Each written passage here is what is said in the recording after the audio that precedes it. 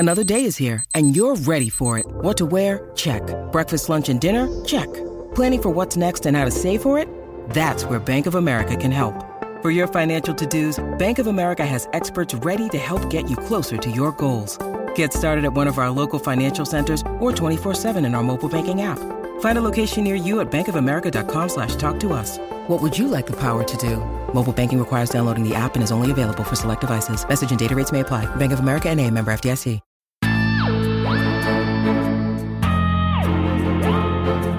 Hello, SFFEI listeners, and welcome to Backlist to the Future,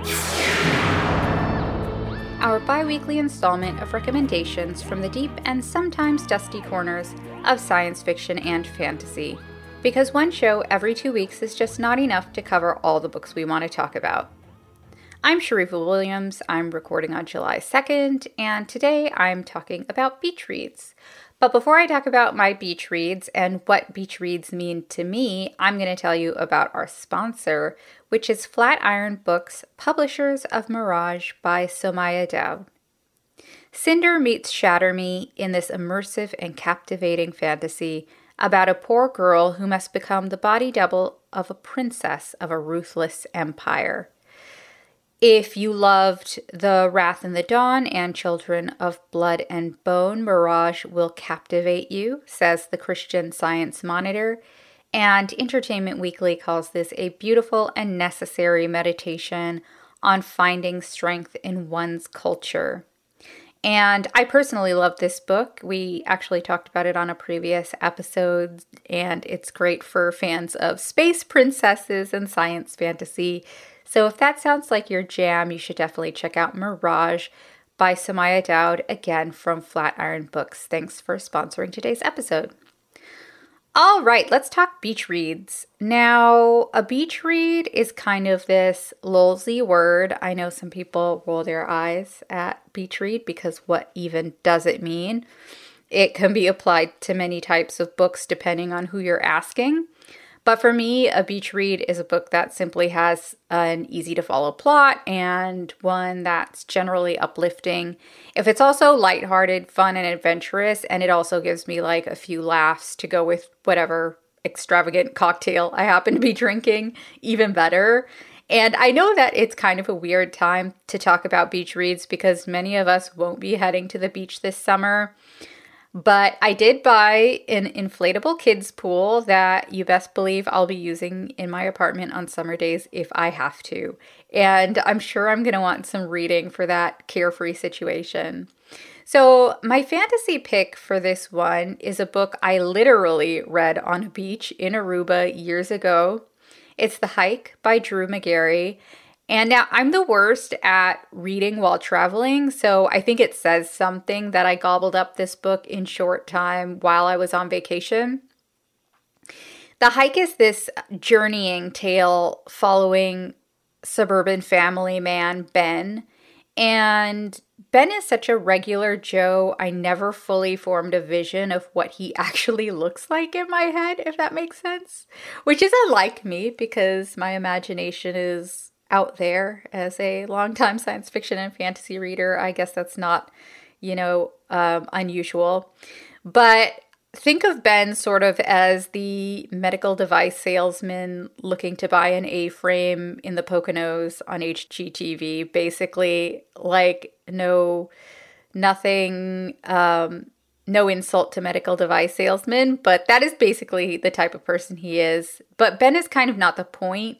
It's more about what happens to Ben when some way, somehow, while taking a hike during this business trip he's on, he comes across a truly weird and terrifying scene and flees the scene, landing on a path that takes him into the worst kind of wonderland. So Ben goes on this hike, and he goes on the hike to find the world's creator and to bargain for his release from it. And then along the way, he visits some surreal destinations and meets characters, both, fearsome and hilarious. But my favorite character in this book is a talking crab because, I'm a sucker for a talking animal. And Crab is kind of like Jiminy Cricket if Jiminy Cricket rattled off expletives and grumped about things and was not so helpful. So I would say don't expect deep meanings in this book. Don't expect sort of your head to be cracked wide open with newfound perspective, but do expect to have the feels, have some laughs, and keep turning the pages to find out what happens next. I love a journey tale and I love weird wonderland, so I really enjoyed this book. Again, that was The Hike by Drew Magary. And I don't often read or come across hopeful science fiction, so this one was a little bit harder to pull out of my head without, sort of leaning on a lot of familiars. I'm not going to tell you to read Becky Chambers today, even though you should, but maybe because science fiction often shows us kind of the abuses that may come with advancement, I don't come across these hopeful, uplifting, happy, joy books. But uplifting science fiction is my favorite when I can get my hands on it. And while I've read some really hysterical sci-fi, the book I'm choosing is a quick read with a lot of heart that left me feeling really hopeful, even during the cold, gray Portland winter back when I actually read it. So I'm talking about Mem by Bethany C. Morrow. And Mem is set in Canada in, I believe it's the 1920s. They recall like an Art Deco time. And this isn't the Canada you may know.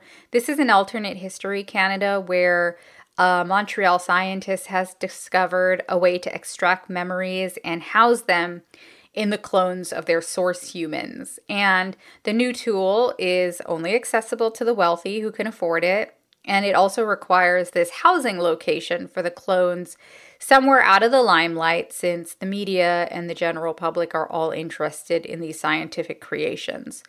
But you can hardly call the vault home. It has the name Vault, so that gives you some hint at how cozy and homey it feels. And scientists and clients aren't really concerned because the clones don't seem to be sentient. So instead of living their own lives and having their own thoughts, these MEMs live in a sort of loop, hyper-focused on the memories stored within them.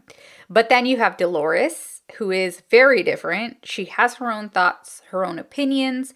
She is her own person, or at least she thinks she is, and she doesn't exactly know what that means for her. But she is generally an anomaly, and because of her unique situation, she's of particular interest to the world outside. But her differences place a potentially unwelcome ethical question mark on the whole program.